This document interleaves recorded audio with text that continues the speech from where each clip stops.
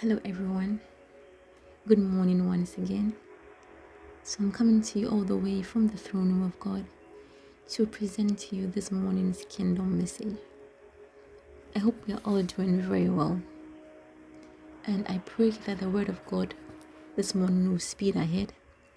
I pray that His word will be honored wherever it goes and wherever it is received. In the mighty name of Jesus, I pray with thanksgiving. Amen.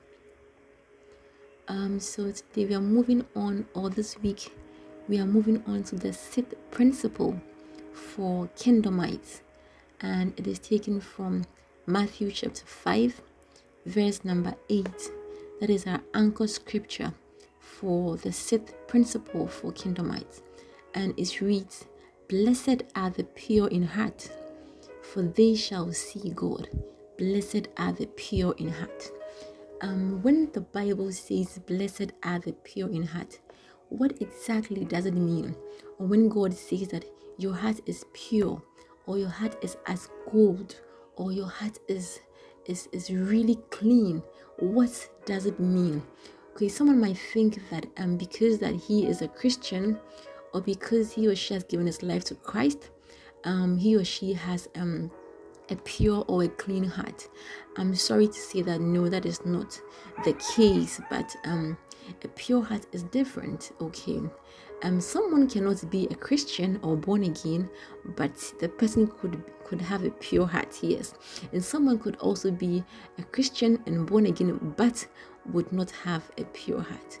So let's look through our scriptures to find out exactly what God means when He says that when you have a pure heart, you will actually see Him. Okay, now I want us to take this verse and read this verse that is taken from the book of Acts, chapter 8 and verse 9.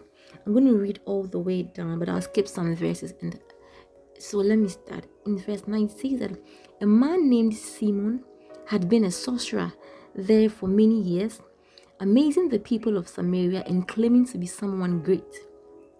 Everyone, from the least to the greatest, often spoke of him as the Great One or the power of God. They listened closely to him because for a long time he had astounded them with his magic. But now the people believed Philip's message of good news concerning the kingdom of God and the name of Jesus Christ. As a result, many men and women were baptized. Then Simon himself believed and was baptized.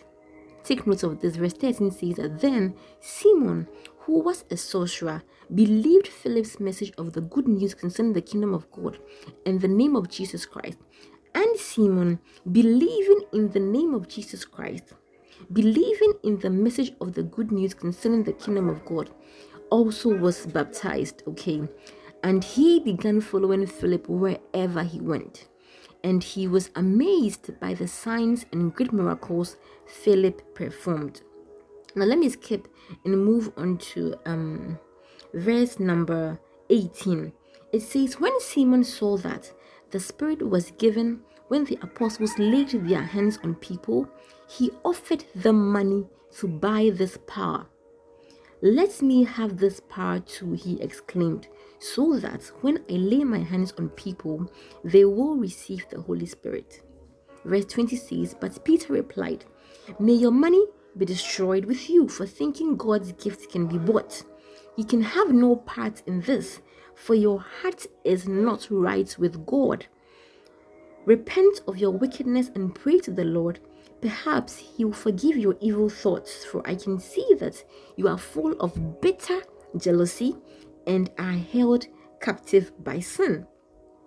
Now look at this. It says you have no part in this, for your heart is not right with God. Now some version says that your heart is not pure. Okay, so the heart that is not right with God is a heart that is impure towards God. Okay, and he says that I can see you are full of bitter jealousy and are held captive by sin. You see that? So let me ask this question: how many Christians, okay, are not guilty of this? How many Christians can say that they do not have bitterness in their hearts, do not have or they do not have jealousy in their hearts? How many Christians can say they do not have envy in their hearts? Okay, or at some point in time they do not have unforgiveness in their hearts, or pain in their hearts, or malice in their hearts.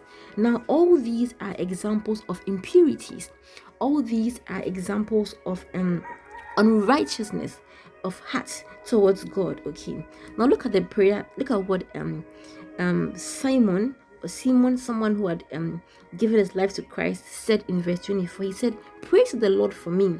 Simon exclaimed, "that these terrible things you've said won't happen to me."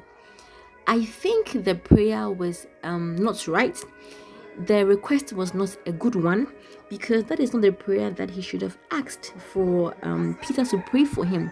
He should have rather prayed and repented. That was what Peter said. Peter said, "Repent of your wickedness and pray to God." But then he is praying that the things will not happen to him.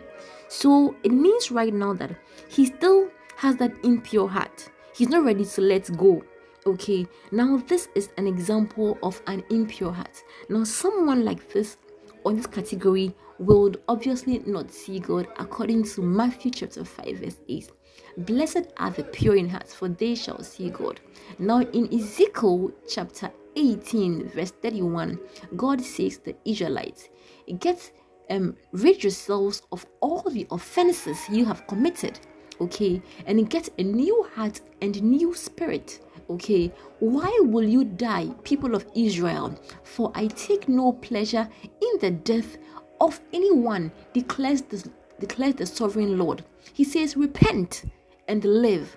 Okay, repent and live.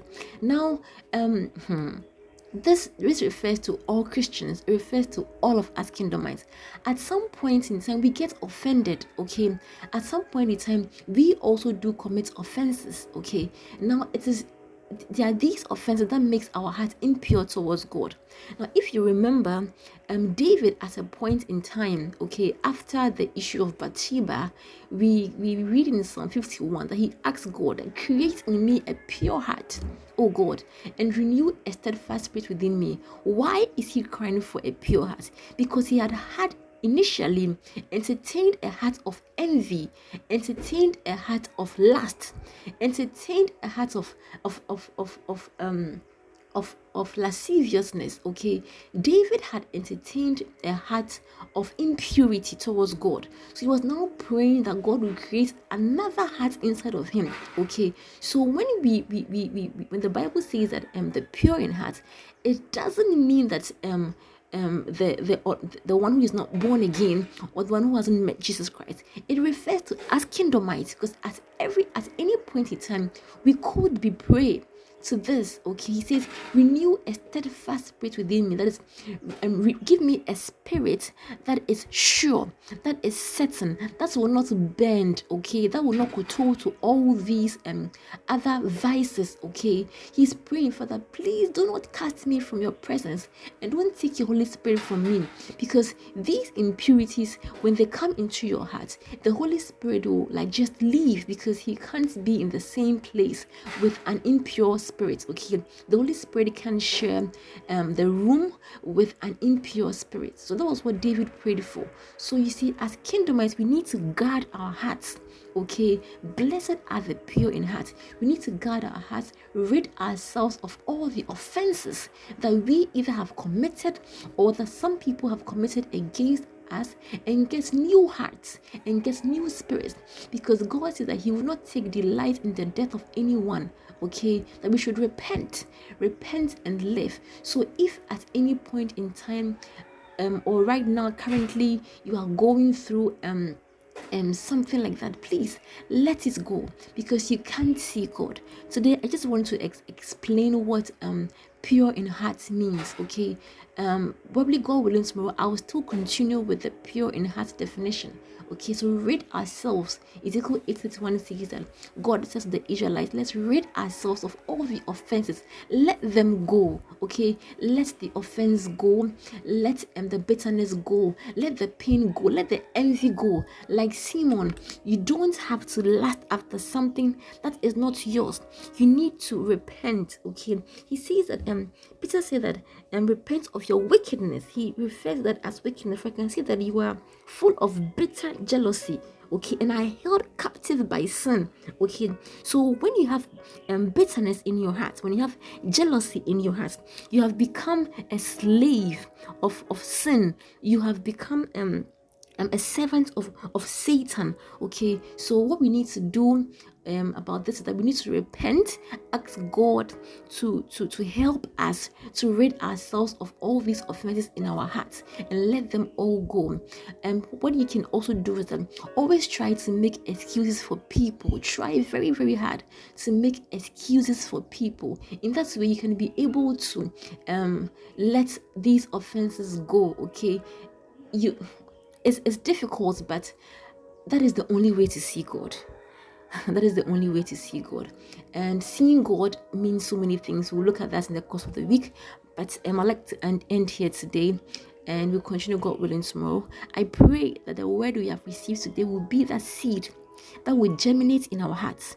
I pray that our hearts will be the right soil for the seed that has come today, and that our hearts will receive this seed and will yield 100-fold, 1,000-fold, many, many more fruits for Jesus Christ. That at the end of the day, God will reap us into his glory. May God keep us, may God guide us, may God sustain us, and may God cause his face, his glorious face, to shine upon us, shine upon our hands, shine upon our family, and everything that we do. Have a blessed day, because you are blessed.